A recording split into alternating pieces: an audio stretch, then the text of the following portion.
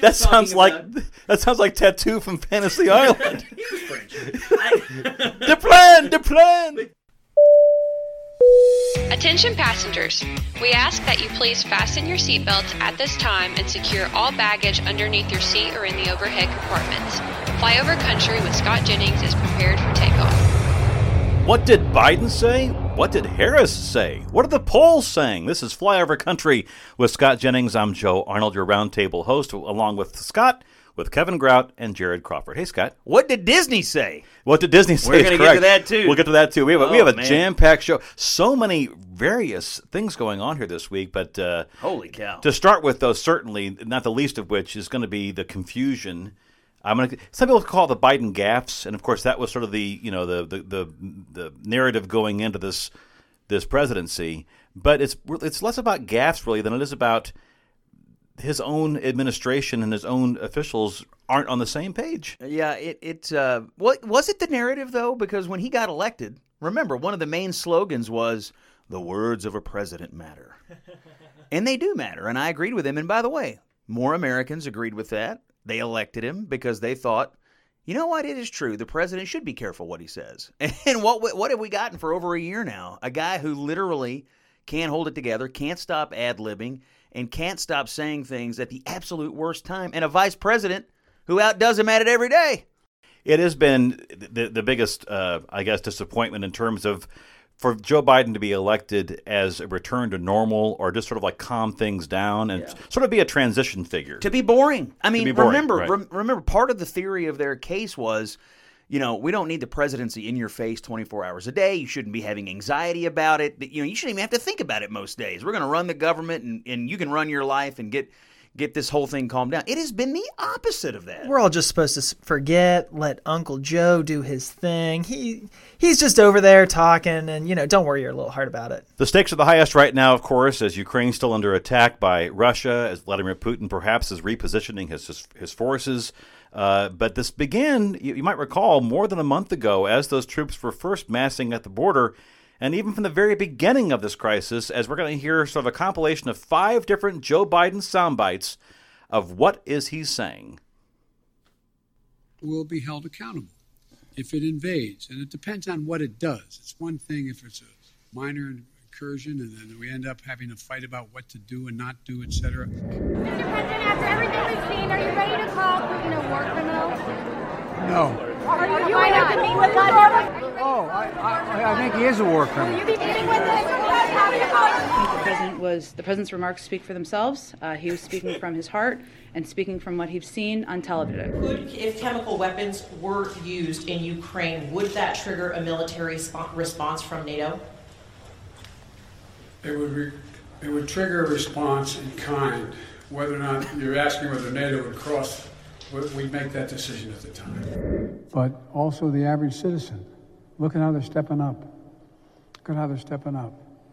And you're going to see when you're there, and some of you have been there, you're going to see women, young people stand in the middle in front of a damn tank. We will have a different future, a brighter future, rooted in democracy and principle, hope and light, of decency and dignity, of freedom and possibilities. For God's sake, this man cannot remain in power.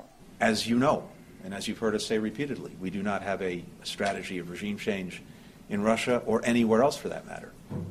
In this case, as in any case, it's up to the people of the country in question. It's up to the Russian people.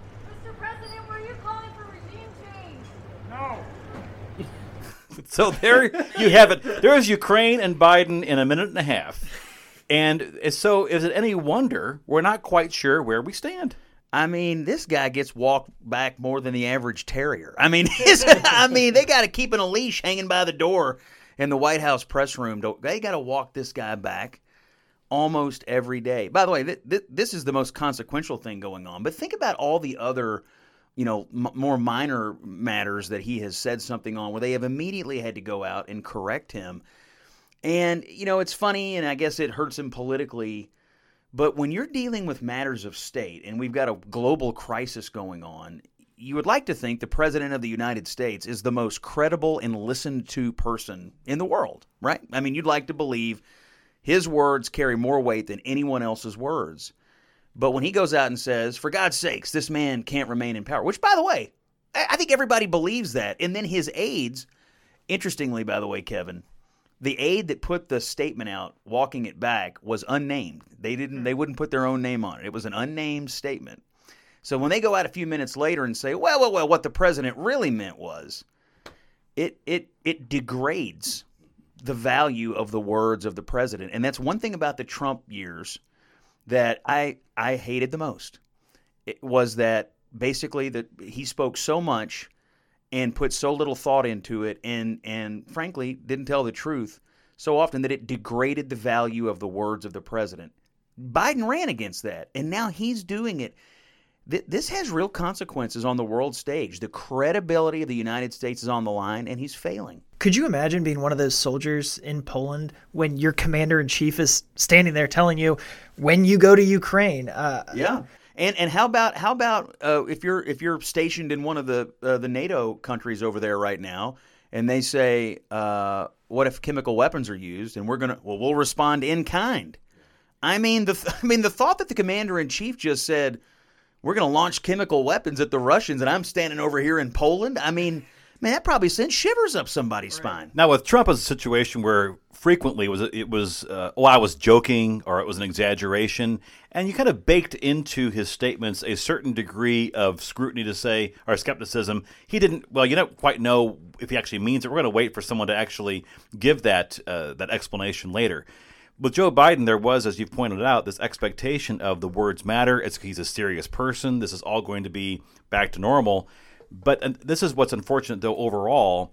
We desperately needed, as a country, a return to stable.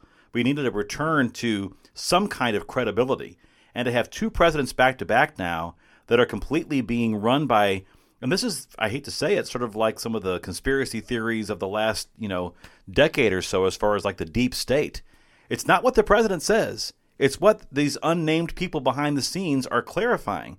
And that gives me a great deal of pause. And it makes you wonder, when the president is in a room with an ally or an adversary, will they take his word at face value, or will they say, okay, that's nice, Mr. President, but let's go check with what your aides really think? Not in the compilation, but something that happened in the last 48 hours was Joe Biden saying out loud that we were training troops, that American troops were training Ukrainian soldiers in Poland. Now, as early as a few days ago, we were denying that we were training Ukrainian troops. And I'm wondering if the president heard that in a classified briefing and couldn't remember that was classified. Don't say this. And said it. Now, that's like something you'd expect Trump to have done. And they accuse Trump of doing things like that all the time. And so here's the deal. Even before all this, there was pretty credible polling out there that a significant portion of the American people had concerns about whether Joe Biden was up to this, whether he was in mental decline, cognitive decline. And look, I'm not an armchair psychologist or whatever, and I'm not an armchair doctor, but you cannot listen to this and listen to the way this is unfolding and conclude everything is fine. At a minimum, things are not fine, and at worst, the President of the United States is having difficulty with his communications faculties at a time when we can't afford it. And what's equally shocking, this isn't my seen, read, heard, Joe, but I read it this morning. The Wall Street Journal's editorial board asked its readers, please stop sending us letters calling on us to call for Biden to resign, because Harris would be worse. We know this is bad, but this is the presidency we're stuck with.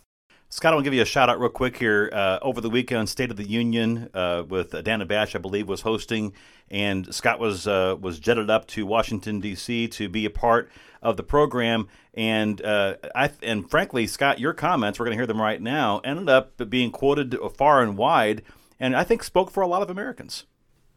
How this ends and what happens next. I hated it that they walked him back, because it's what we all believe.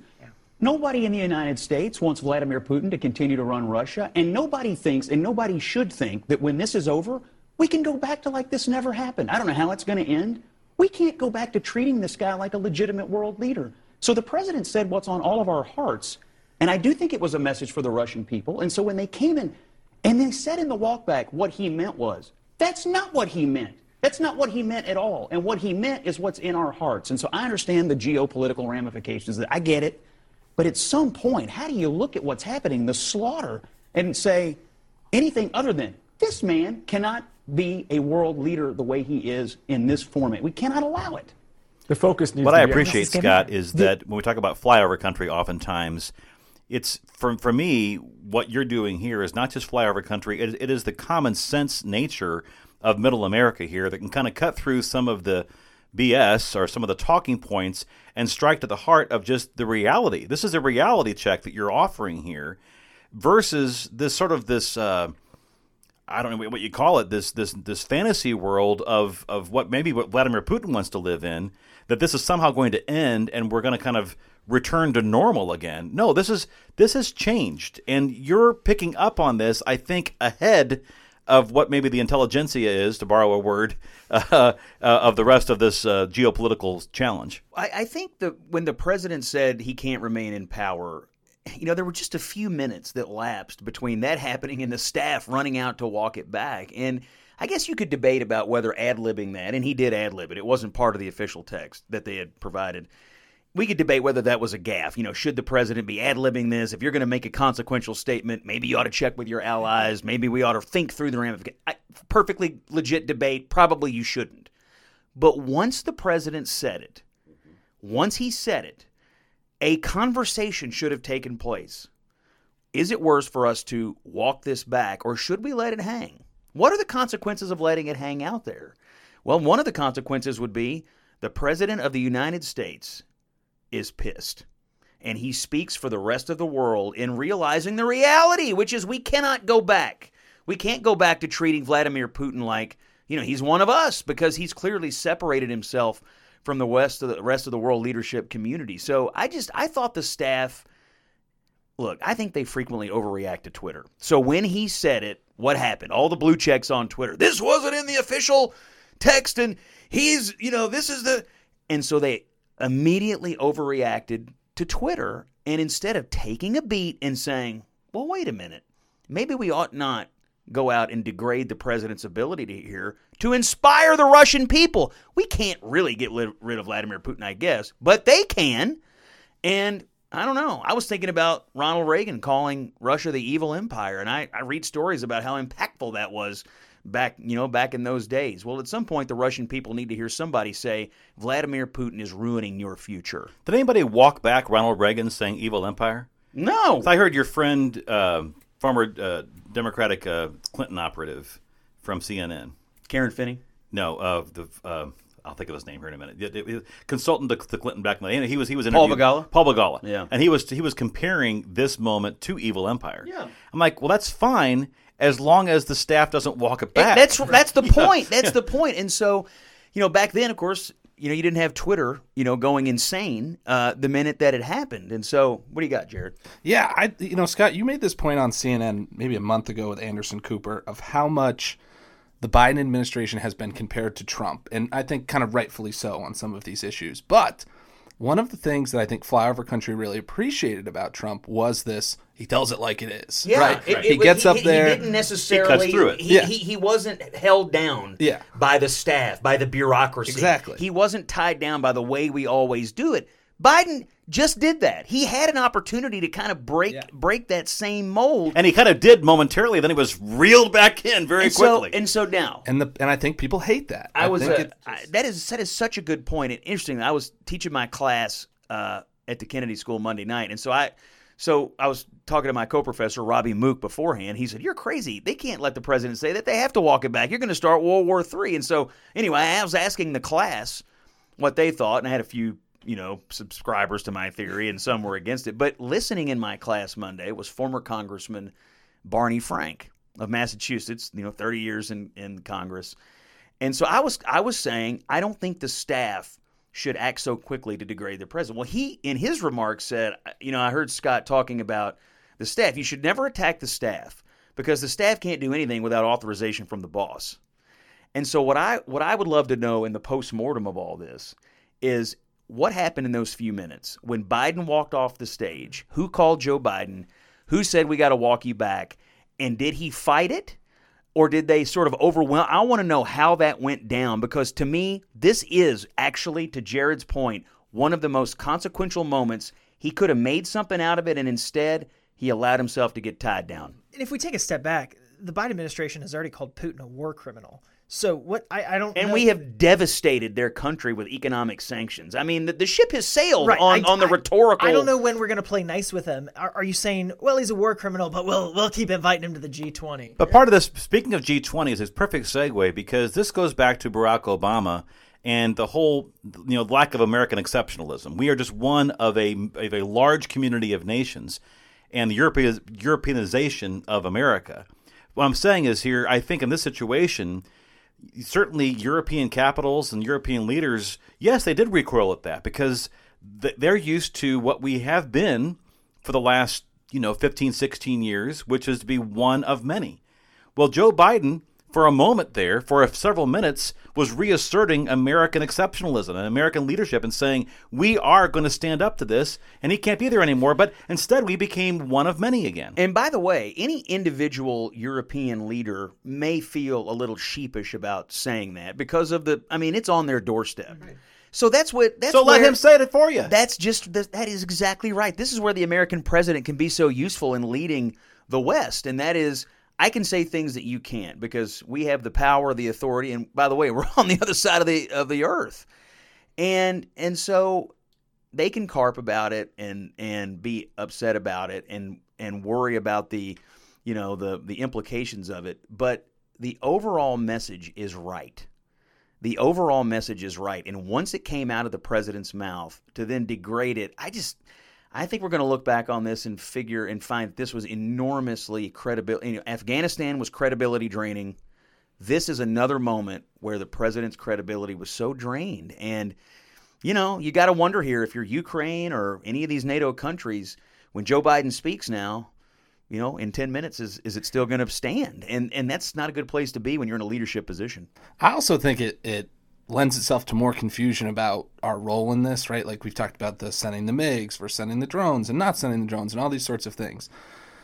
Vladimir Putin is the bad guy here. Clearly Joe Biden in his whatever state, right? Like in the most real state where he's off the cuff, clearly thinks he's the bad guy. So why aren't we sending all these sorts of things? Again, it lends itself to this idea that like nobody up in the White House has this like, we're on this one path, we're all following this one path, we're all doing it together. One guy's leading the charge. It just is like more confusion. It really like committee. It really did create a muddle at a really bad time. Mm-hmm. And Biden is great at creating muddles. The staff is great at creating muddles. You can have muddles around lesser things. You can't really have a muddle here. I mean, people are dying. Right.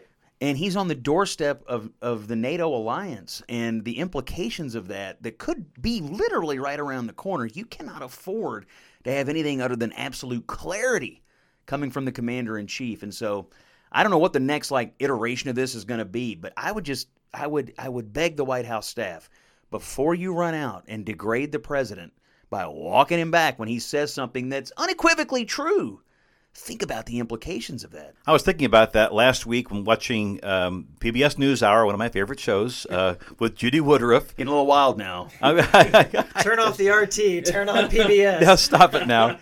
Anyway, but she was having her one of her political roundtables there with David Brooks and Jonathan Capehart. You'll hear Judy first, then you heard Jonathan Capehart, and then David Brooks. But this whole question about Biden's approval rating when it comes to Ukraine and his approval rating overall compared to the individual policies he's trying to implement. Disapproval, 48% by 11 points. People disapprove of his handling compared to 37% approve. Mm-hmm. But when you ask people, what about the specifics of the administration's policy, namely, should we be sending armed forces? 70% say no, that's the president's policy. Right. Should we provide weapons? 72% say yes, that's the president's policy. Enforce the no-fly zone? 52%, small majority, say no, that's the president's policy. So there is a contradiction.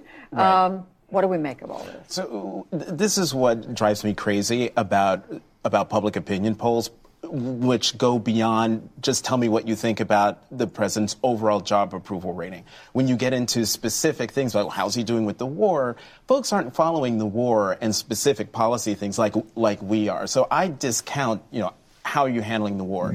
We live in a partisan era. Yeah.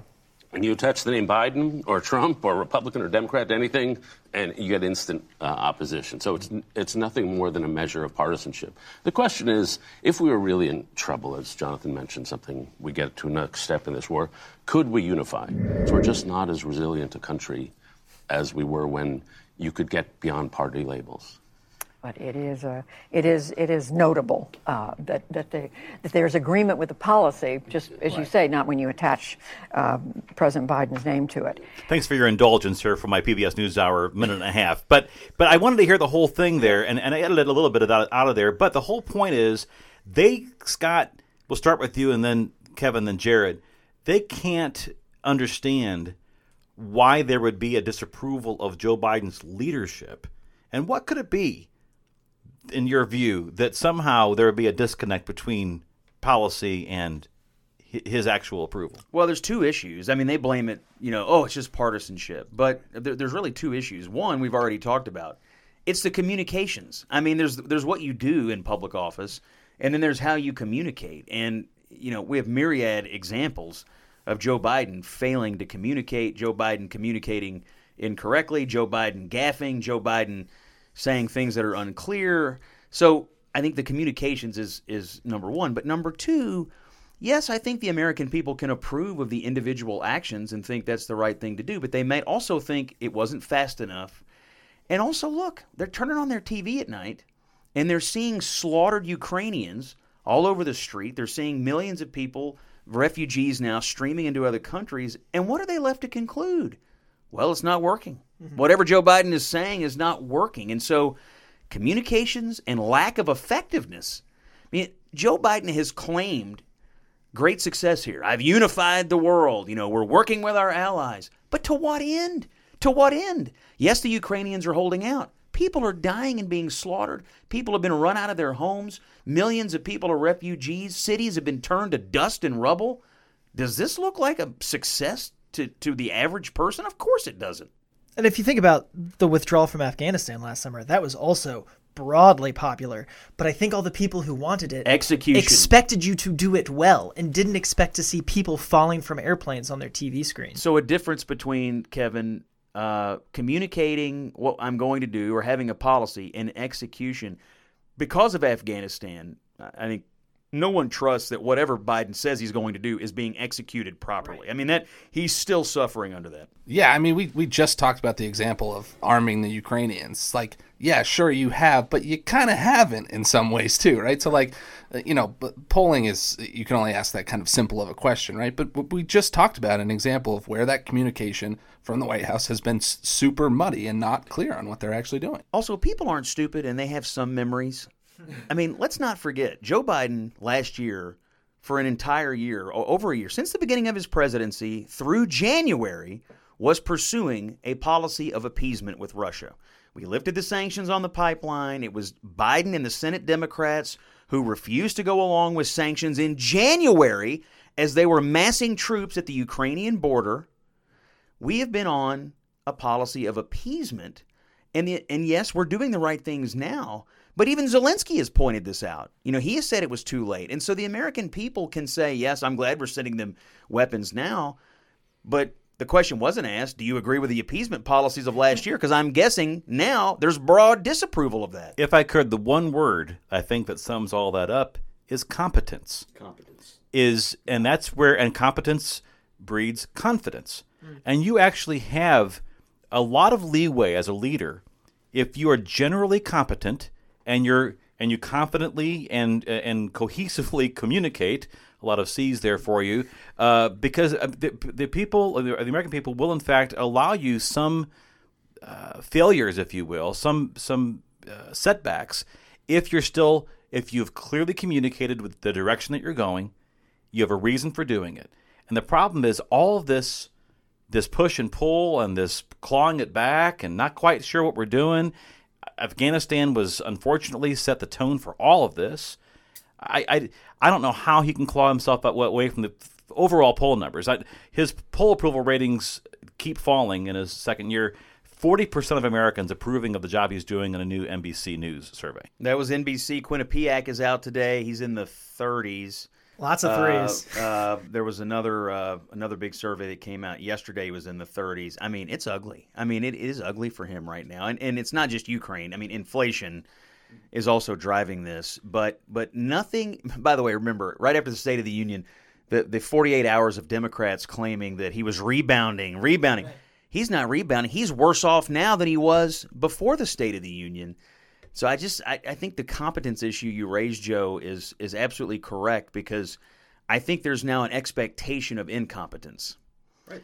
And again, people are, what do you see? And that's what you believe. You turn on your TV and you see people dying and you see people fleeing and you assume we're incompetent. You turn on, you get in your car and you drive down the street. You see $4.50 gas and you assume, man, somebody's screwing up. And so it's the reality of the world we live in versus how they want to paint it. It's the same crap Trump runs into on January 6th. You cannot tell people, oh, it's just a few tourists, when there's literal video of people beating the crap out of police officers. You can't tell people something. You can't make them disbelieve something they've seen with their own eyes. We're seeing with our own eyes the results of Biden.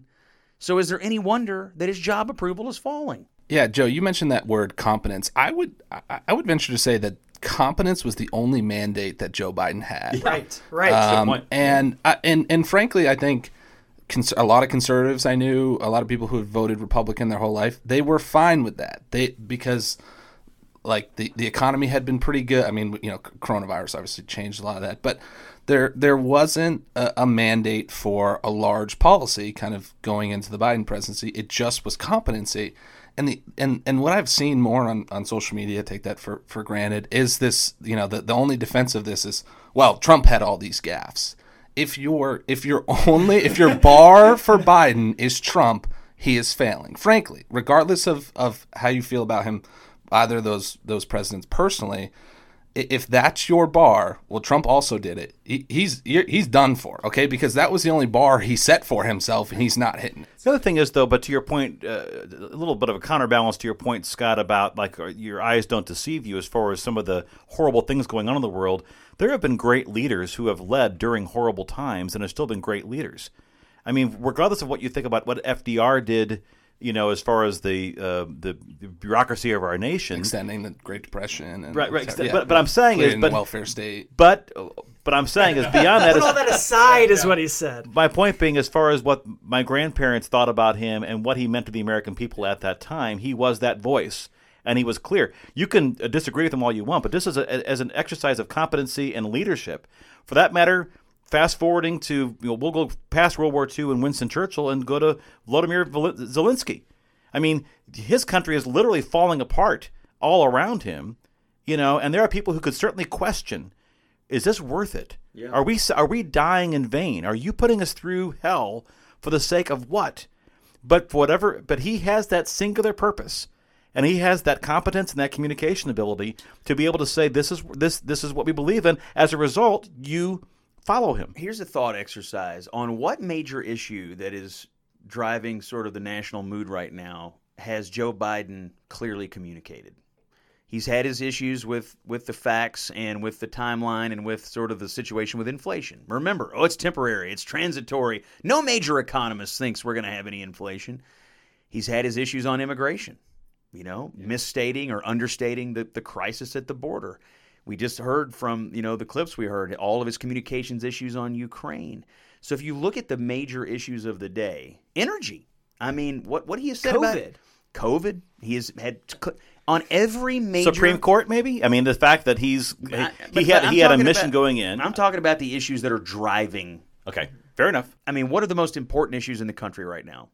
Inflation, Ukraine, immigration, crime, quality of life. I mean, Supreme Court. I'm sorry. I mean, Judge Jackson's family, that's their number one issue, and that's about it. I mean, but you think about all the things that are driving the political conversation, the communications failures and of Joe Biden on every single one. So even if inside of any of that you could point to a policy that might be acceptable, the communications around it have been miserable. And so I guess when we look back on these first 2 years after the Republicans win in the midterms, it's going to be a failure of policy, but right on top of it is a failure of just Joe Biden failing to communicate his leadership to the American people. What's Joe saying? What's Kamala saying? Kevin? What is she talking about?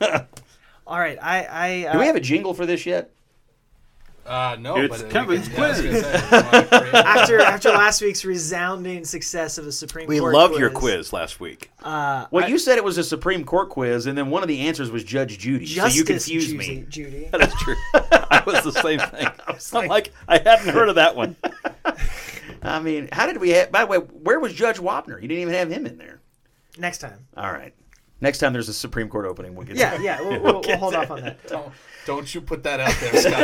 Don't you do it. So today, what is she talking about with our special guest, Vice President Kamala Harris? I have 4 video clips for you, and which is amazing on an audio podcast. 4 audio clips. I'll watch. You're going to turn Kevin into a game show host yet. That's right. This is great. This is the spring training of game show hosts. And it's Wait. Now it's time for Kevin's Quiz. Kevin's Quiz is brought to you by Flyover Country with Scott Jennings. Here's your host, Kevin Grout. Thank you. That was a good applause. So you're going to hear only the clip, and you are to tell me either what the heck she's talking about or what question is she trying to answer. All right. Love it. All right. Number 1. Start again. With us in government, we campaign with the plan. Uppercase T, uppercase P, the plan. And then the environment is such that we're expected to defend the plan. Even when the first time we roll it out, there may be some glitches and it's time to reevaluate and then do it again. Okay, now I'm going to take this one because I'm a bit of a Kamala aficionado. I watch everything she says very calmly, yes, very carefully. If I'm not mistaken, I don't know. In the spirit of the game show, I don't know what she was talking about, but I know where she was. And was she in France? She was in France. And when she was like, the plan, I believe she was channeling a French accent. So I don't know what she was talking about. That sounds like Tattoo from Fantasy Island. He was French. The plan. But I believe she, for a moment, thought she was speaking French to the French people who had assembled. I believe that's what was. That's exactly right. Give him a point, Crawford. But what was the question? Do you have a ding? We have a. Dude, I bought this board. It's like a $10,000 piece of equipment. You telling me there's not a... Yes! So after President Biden had horribly offended the French, they dispatched, of all people, Vice President Harris to go fix the problem. She was at the Pasteur Institute talking to scientists about how if only policymaking was done like a science. Love it. Also, didn't they have to walk this back too? Like, didn't they come out and say, no, she actually didn't try to... Speak French? Yeah, speak French or something like that. Like, if I remember correctly. Because she doesn't actually know French. She wasn't trying to speak French. This was another example of them, like, afterwards being like, no, actually, Vice President did not attempt to speak in a French accent. They only heard in a French accent. She wasn't speaking. I will say, though, before we get to clip number 2 from Kevin's Quiz, is that it's not the first politician to put on an accent of the region they're visiting. It happens all the time in the southern United States. I'm sorry, what? It happens all the time in the southern U.S. where politicians come into the South and they suddenly put on a southern accent. They do? Yes. You haven't heard that before? I mean, like, I've heard Hillary Clinton do that. Yeah, exactly. Yeah. I mean, that's what I'm thinking That's of. not all the time, but...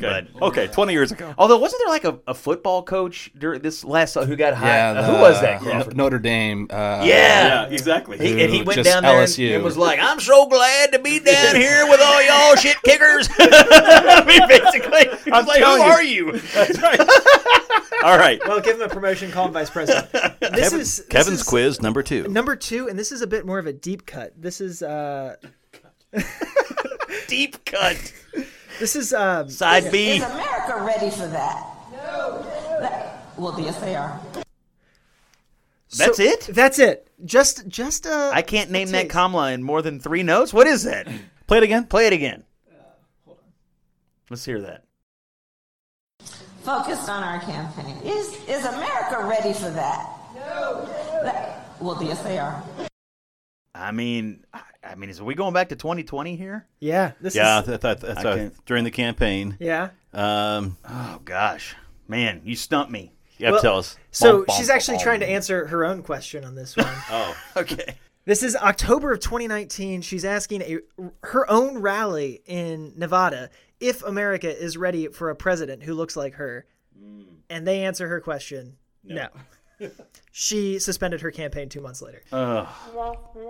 There it is. I like it that you're figuring this out on the fly. Kevin quiz number 3. All right, this one's slightly more recent. That you'd support? I don't think that we should underestimate what that could mean.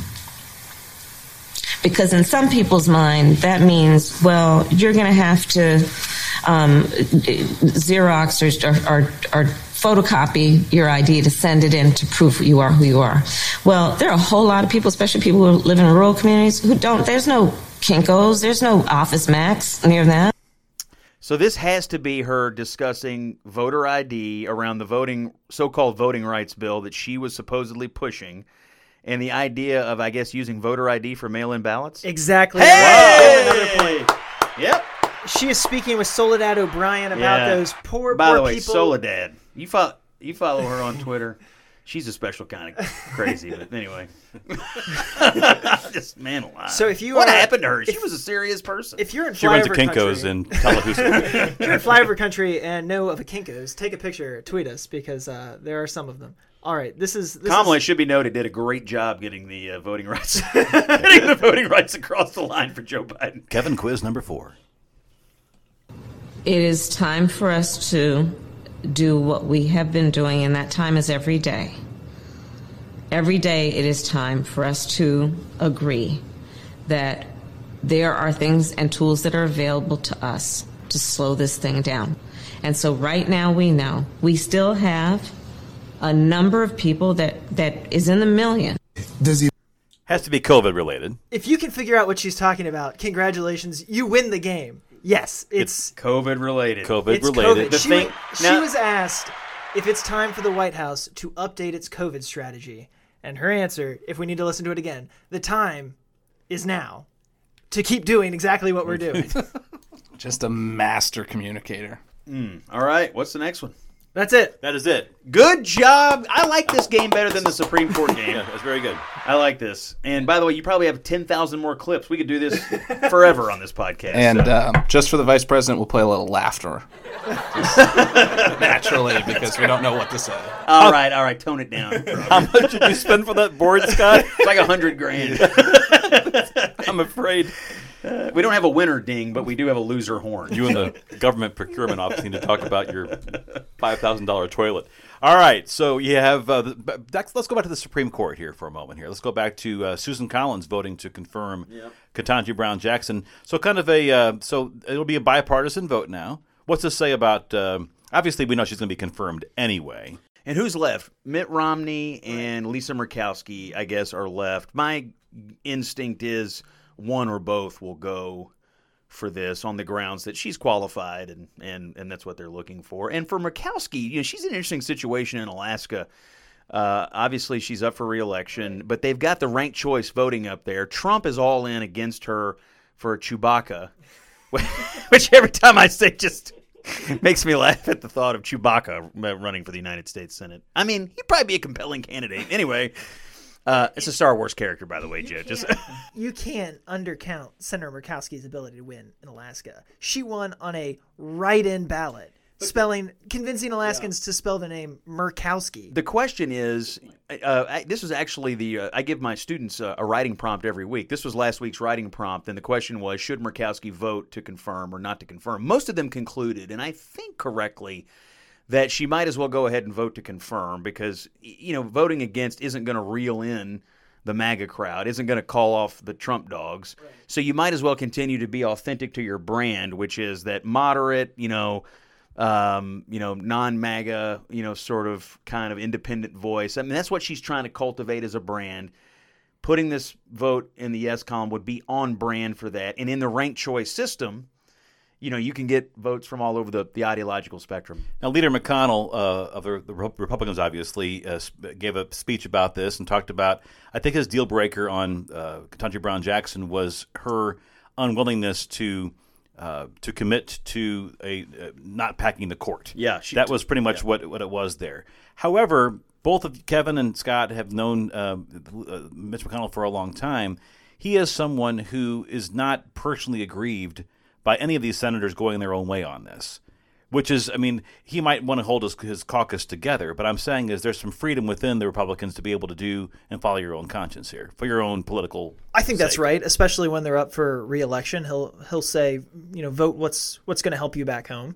And with Senator Murkowski, I think, that could be stay true to yourself. With Senator Collins, I think that certainly is. I think Senator Collins has voted for every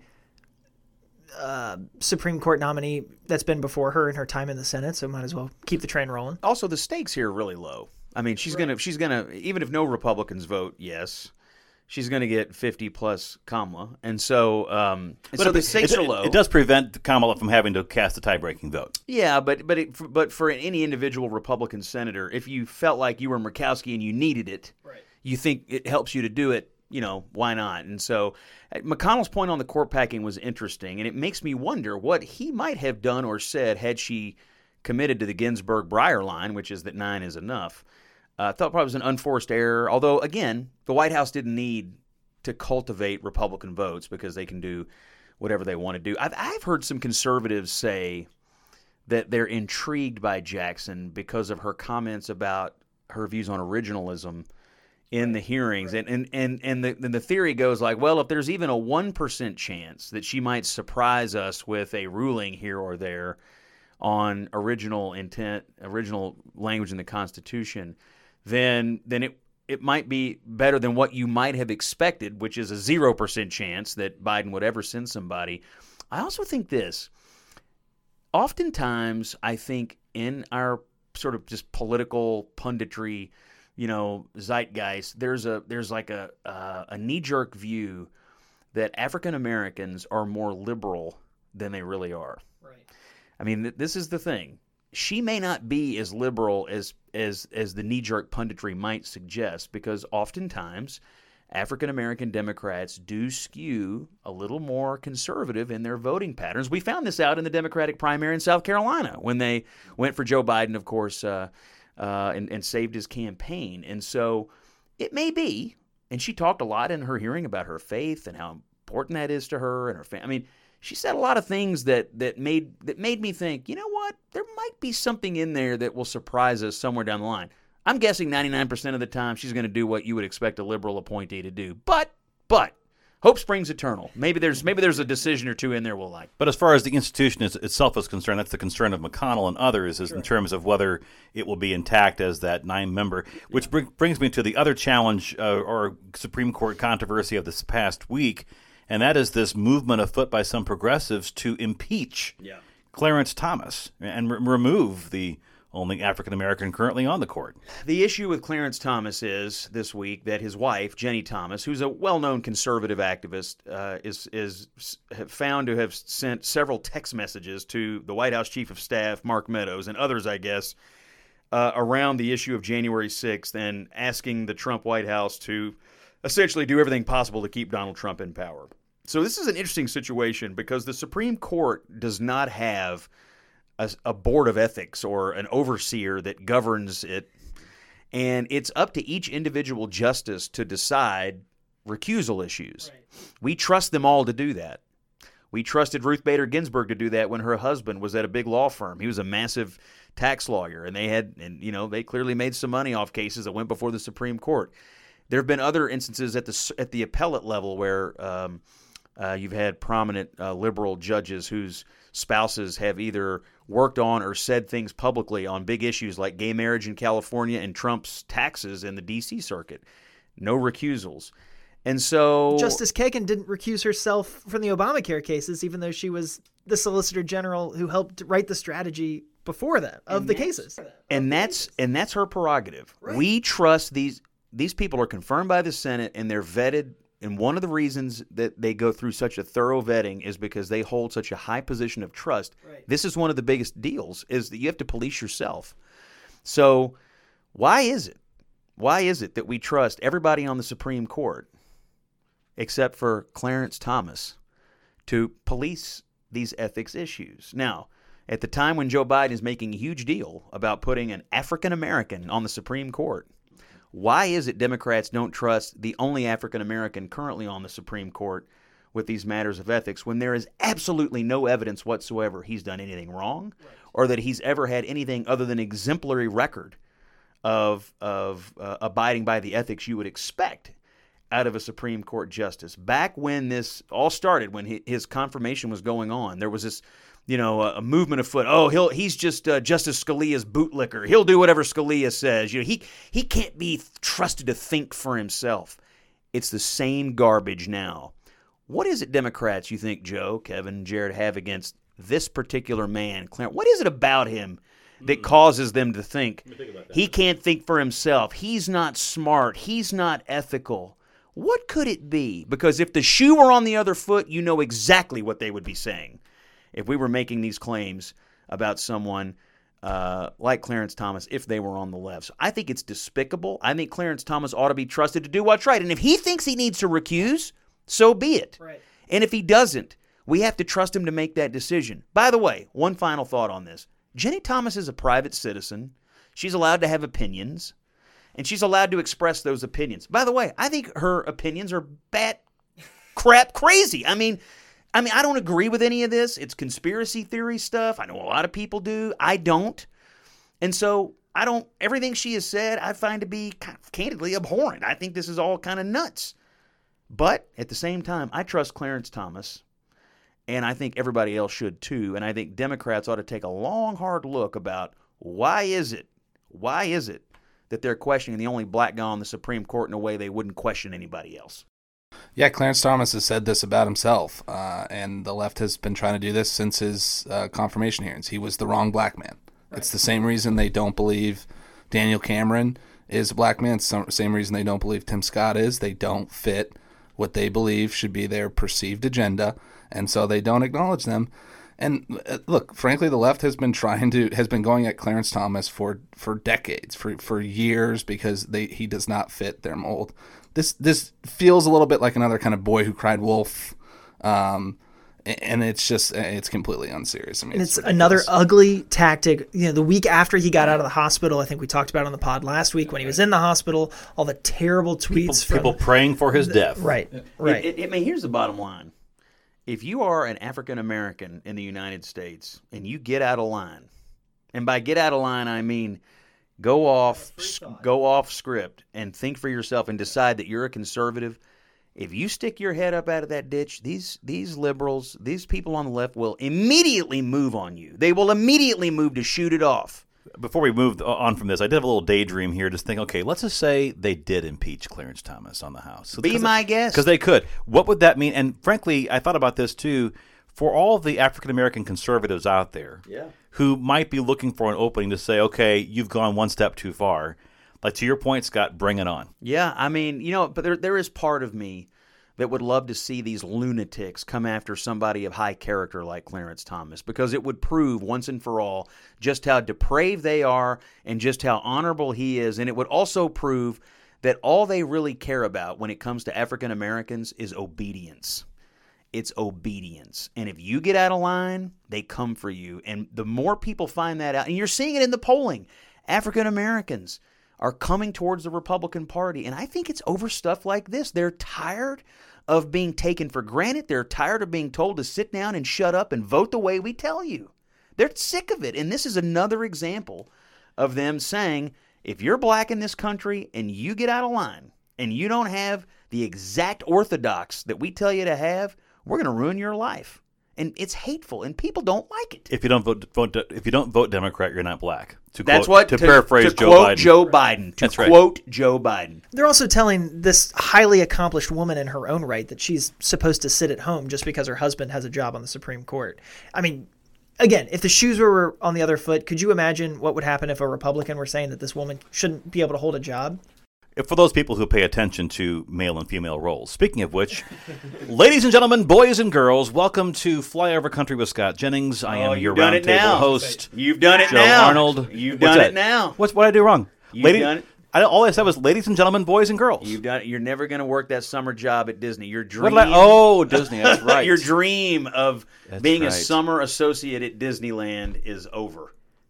Is it over? It's over, buddy. Sorry. Did I just cancel myself by simply saying ladies and gentlemen, boys and girls? Who do we think Joe would play at Disney? Like, what character is Joe? I'd be the mayor on Main Street. The mayor. No, we'd stick him back in the Star Wars section and put one of these alien costumes on him, and so all summer he'd be like, I don't know what I am. I don't know who this is. What are these things on my head? Why am I covered in hair? But I think I'll growl at children now. So we've heard about the Don't Say Gay so-called law in Florida, and as a result of all of this controversy going on there, and this war between Disney and its employees and the state of Florida. Then is revealed. Actually, it's a fairly old video, apparently from last year. But the video by Vivian Ware, who's Disney's diversity and inclusion manager, declared on this private video that the phrase "ladies and gentlemen, boys and girls" would be scrubbed from the theme park empire there. Jared, I know we have the videos, but before you play them, just tell people where they can find this. The guy that digs this stuff up, because he did a ton of great work on the critical race theory stuff in Virginia, and now he's on the case at Disney. Yeah, so Christopher Rufo, who is a researcher at the Manhattan Institute and does some other freelance stuff too, he really, probably him and James Lindsay, people know the book Cynical Theories, were really led the charge against the critical race theory stuff and exposed this stuff in schools.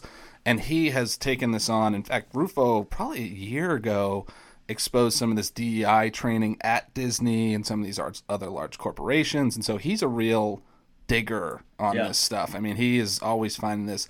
And so, yeah, Christopher Rufo, it's on his Twitter. I imagine it's on his website too. But if you're looking for somebody to follow, to follow some of this like woke corporate type stuff, Rufo is the best at it by far. So this is the video that he unearthed from last year after this controversy raised its head this past week.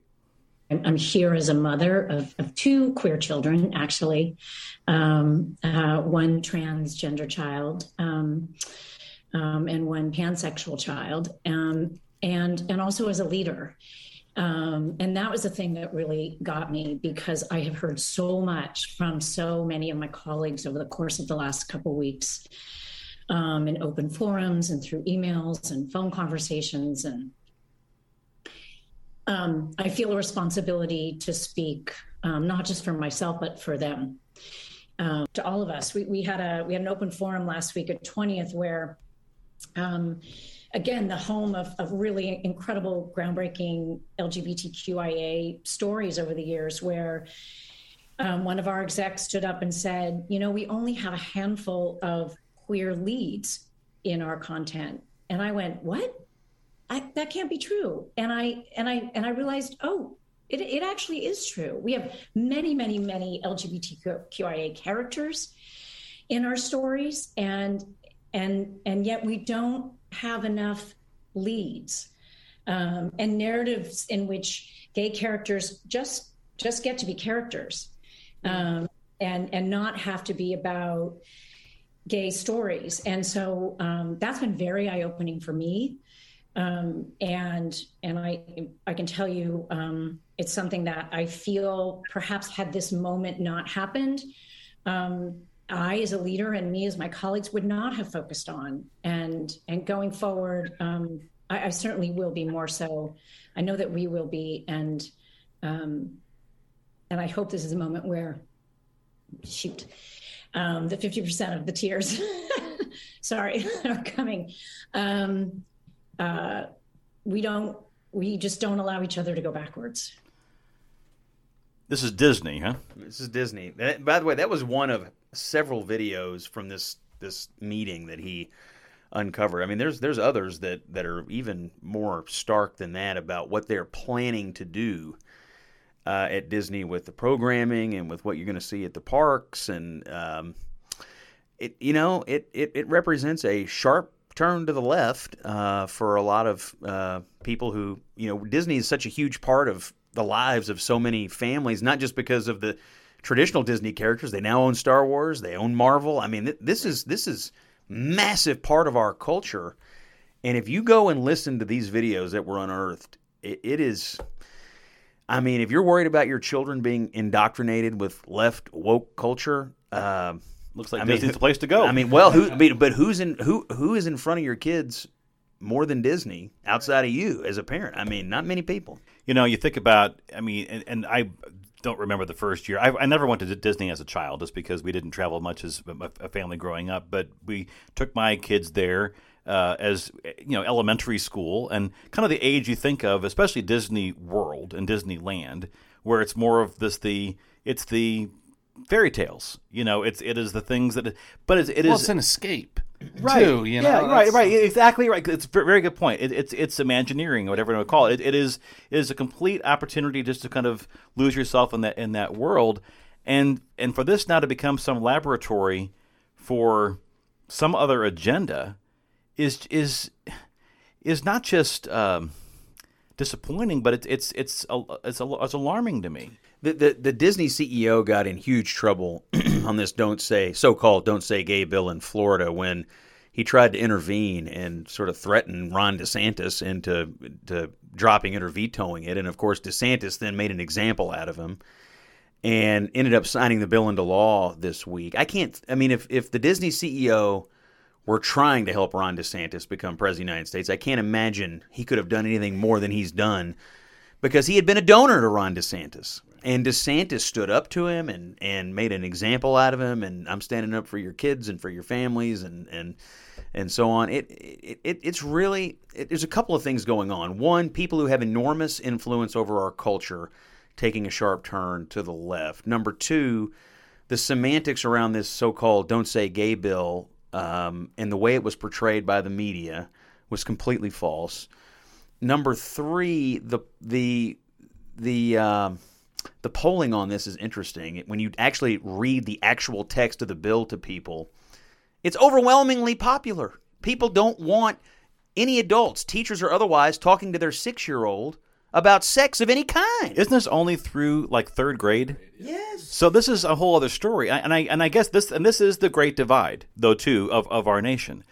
I've got kids in this age range. I do not want other adults, any adults, in school or anywhere else, having sexual conversations with my young kids. It's not their place. And I mean, look, what are we supposed to be doing in school?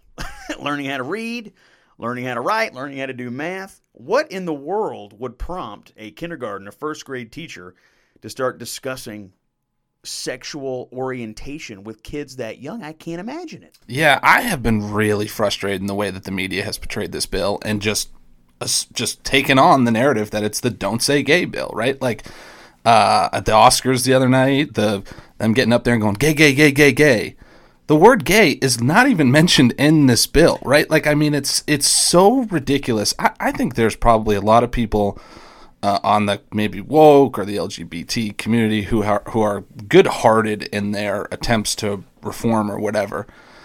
The people who are behind this and who have portrayed this bill in the wrong way, some anti-LGBT bill, it framed it as wanting to hate these kids, to make them bullied, to make them want to hurt, all these things is absolutely ridiculous. It's dangerous. I mean, this is such a common sense bill for parents' rights. Frankly, it is offensive to me, the people that have framed this as this Don't Say Gay, this anti. I mean, it's really offensive to me. It's just quickly. It's a lot like what happened in Georgia last year on the voting rights. We talked about it on the pod a few times. But the way the Georgia voting laws were described were totally made up. It was completely made up. Georgia got more liberal voting laws than several states in the Northeast.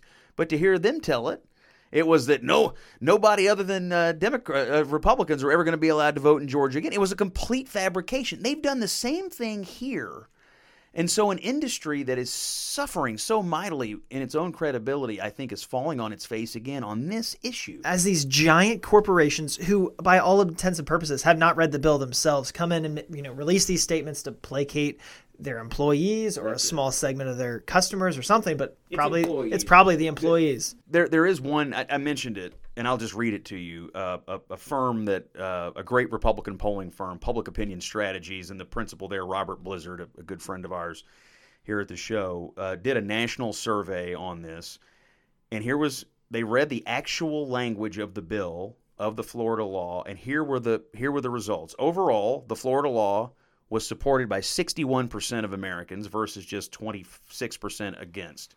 Republicans, 74, 23 against. Democrats, 55 for it, 29 against. Independents, 58 for it, 26 against. Parents, 67% support, 24 against.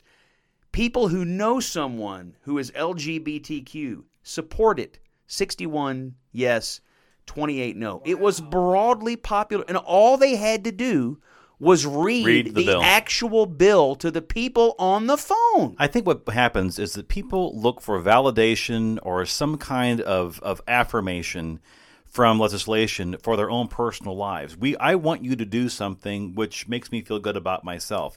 And this is the part where I think if you're a teacher and you feel that you need some validation from a second grader about what you do in your personal life, you're a selfish person.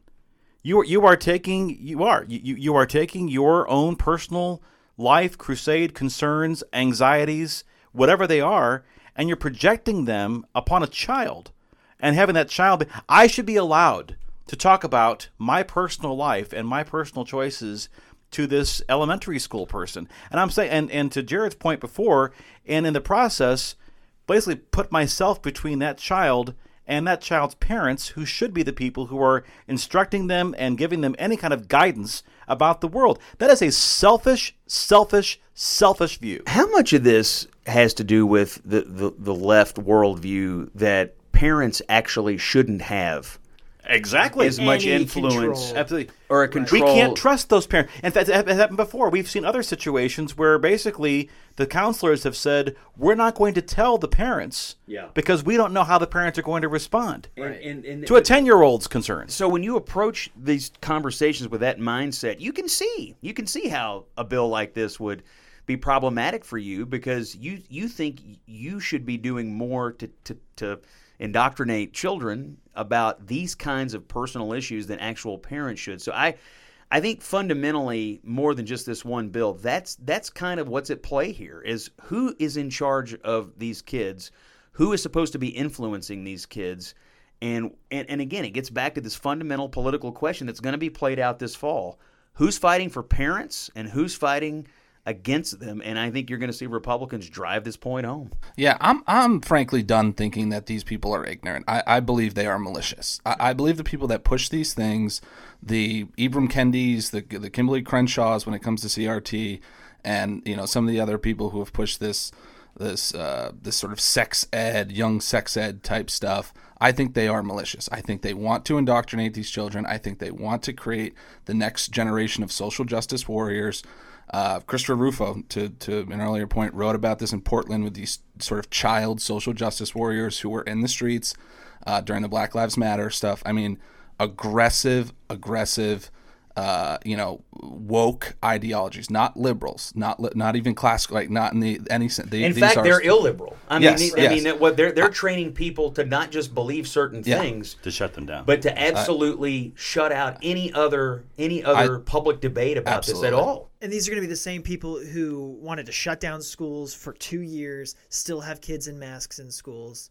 It's why they don't want transparency bills for curriculum. I mean, I believe these people are malicious. I think it was ignorance at some point that, no, critical race theory is only taught in colleges. No, I think these people are malicious. I think this is deliberate. We saw what happened in Virginia. Yes. Parents are going to stand we up. need to keep these people out of our schools. We need to keep them away from our children. And look, that doesn't mean there's some other things on the right too that worry me. We should teach about the Holocaust. We should teach about the massacre of Black Wall Street. But not in second grade. No, and these sorts of things. Yes, we should have wholehearted history education. But the people who have pushed these woke curriculums are malicious. Well, as a political matter, people in Middle America are on fire about this. Right. Every parent I know, people are on fire about this, and it is going to be a voting matter. But also, Look, the San Francisco School Board was tossed not too long ago. Obviously, it was a big issue in the Virginia governor's race, even in the liberal suburbs outside of Washington, D.C. It really seems to me that the progressive left has drastically miscalculated on all of this. And this week, I know it's not on our agenda, but I'll just briefly mention it. Alexandria Ocasio-Cortez, the leader of this sort of wing of their party, said, whoa, it seems to me Democrats are in trouble in the midterm. And her prescription, of course, was we just haven't gone far enough. Right. And so to the people that we're discussing right now, there won't be a moment of self-reflection. Oh, maybe we were wrong. Maybe we're out of step with America. It'll be, these idiots just don't get it. We've got to go farther. Which is why you have to impeach Clarence Thomas, because that's the only way you have to change the rules in order to make that happen. 100%. Thank God. I know I say it every week. Thank God for the filibuster. That illiberal approach too, right? That you break down the system. I mean, this is the postmodern thinking. We could do 3 episodes on this, but you break down the systems and you rebuild it in your image. This is that illiberal vein that I think is growing. By the way, Kevin mentioned the word masks. Uh-oh. Failure to comply with the mandate may result in penalties under law, or you will not be allowed to fly with us in the future. There's the threat. 21 attorneys general, including Kentucky's Daniel Cameron. We're recording this on Wednesday night, March 30th at 10:30 in the evening, Eastern Daylight Time, in the state of Kentucky, where Daniel Cameron is one of those attorneys general who asked a U.S. judge to block the COVID-19 mandate requiring masks on airplanes and other forms of transportation. Scott, this has been a long crusade for you. Is our long national nightmare almost over? I don't know. I'm so glad. A lot of flyover AGs in this letter with Daniel, and thank God for them, because they're standing up here to do something about this before it takes hold forever. I mean, we're still taking our shoes off for no reason in airports 20-something years later. No reason. No reason at all. They're still patting people down. We haven't done the whole abolish the TSA in a while, but after some of the... You do it every week. Well, I will just tell you, after some of the experiences I had this last week, I mean, my God, it is just... And by the way, airports are packed. The airlines haven't restored all the schedules yet. Airports are packed. Planes are packed. Tensions are high. Anxiety is high. And by the way, there's a lot of people in airports who haven't flown or haven't flown in a while. Right. And so a lot of what's going on in there, and then you throw the mask thing on top of it. So last week it was the airline CEOs who are begging Biden to kill this mask mandate. Now you have all these attorneys general. I'm still stunned he didn't do it at the State of the Union. Right. It would be... Well, first of all, he can't even get any juice out of it now. It's too late. It's too late. Everybody knows it's time, and they won't take it off. So I just find it amazing. That clip you played, if you haven't been in an airport lately, they literally continually read a threat over the microphone. If you don't put your mask on, we will bar you from ever flying again. They threaten you. And I have to I'm in airports weekly, multiple airports weekly, as you all know, and and it makes me madder and madder and madder every time I hear it, and I hear it a lot. Well, we're going to unfortunately be living this, I think, for years to an extent, because even after the point where let's hope that this actually will end now, but there still will be a lot of shaming going on, and which is why I said a long time ago, mind your own business. If you want to wear a mask, wear a mask. If you don't, you don't. But don't say anything else to the other person who makes the personal choice. I got to tell you though, man. Some people have been convinced of things that, I mean, I'm just going to tell you. There was a person on an airplane in my row the other day, 3 masks, and a face shield in an airplane which has cleaner air than the average operating room at a hospital. Now, they can do whatever they want to do, but what world did we build that convinced that person that's what they had to do? I feel like we have really messed some people up. There will be some hysteria and mental illness for a long time in this country. 3 masks attendants gave that person and a face shield and an extra peanut. 3 masks and a face shield. It's been a longer version than usual, but a great one of Flyover Country with Scott Jennings. Before we head out the door, A little scene read heard. You got anything for me this week, Kevin? Yeah, this week in the U.S. Capitol, they paid tribute to the former Dean of the House, Representative Don Young, who passed away. Good one, Kev. And Roll Call published a piece, obviously paying tribute to Don Young, but also announcing the new Dean of the House, Hal Rogers. Of Kentucky. That's right. So he attributes it to, and this is his word, his stick-to-itiveness, which I think is a great word. I'll attribute it to Hal Rogers' radio voice. We didn't talk much about the slap this week, but speaking of people who once threatened and sort of attacked other people, Don Young famously once put a knife to the throat of John Boehner. Right. So he was kind of assailing people before Will Smith made it cool.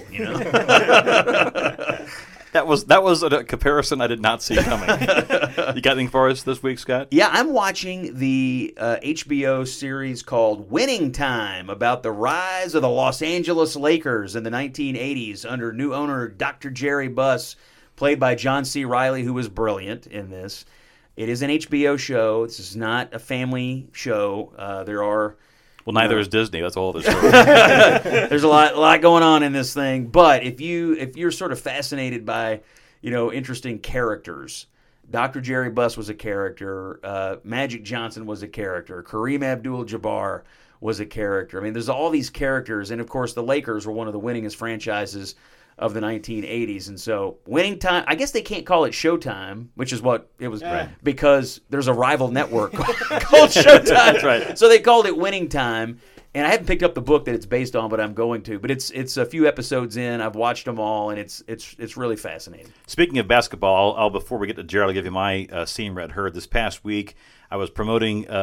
I work for the Kentucky Electric Cooperatives, and we publish Kentucky Living magazine. We were doing a little media tour to promote our Best in Kentucky contest, which is, if you're hearing this on Thursday, the 31st of March, you still have today to register on KentuckyLiving.com. But anyway, I was on WKYT TV, and who should I run into but Dave Baker. Oh, Dave. Of UK Wildcat fame. Big fan of the show. Friend of the show. And at the end of the interview, he says, by the way, Joe, before you go, have to ask you about flyover country. We got to get Dave in here. Yeah. And I mentioned that. So, Dave, thanks for downloading and listening. You are hereby invited to be a Potter. We got to get Dave on the big famous panel. Yeah, love it. So looking forward to that, Dave. But thanks for saying hello.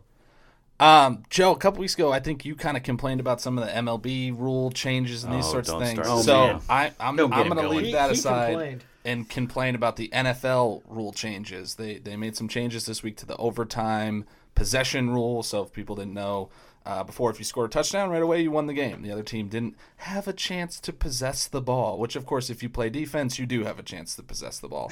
And so I looked this up because I was interested in like the why.